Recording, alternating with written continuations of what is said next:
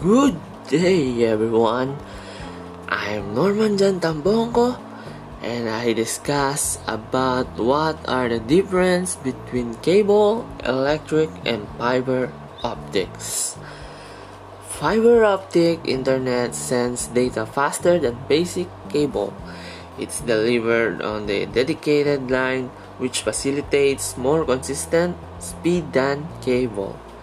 Fiber optic internet is less likely to go down during a power outage because fiber optic internet is made of glass and there is no electricity involved. That's it again for today.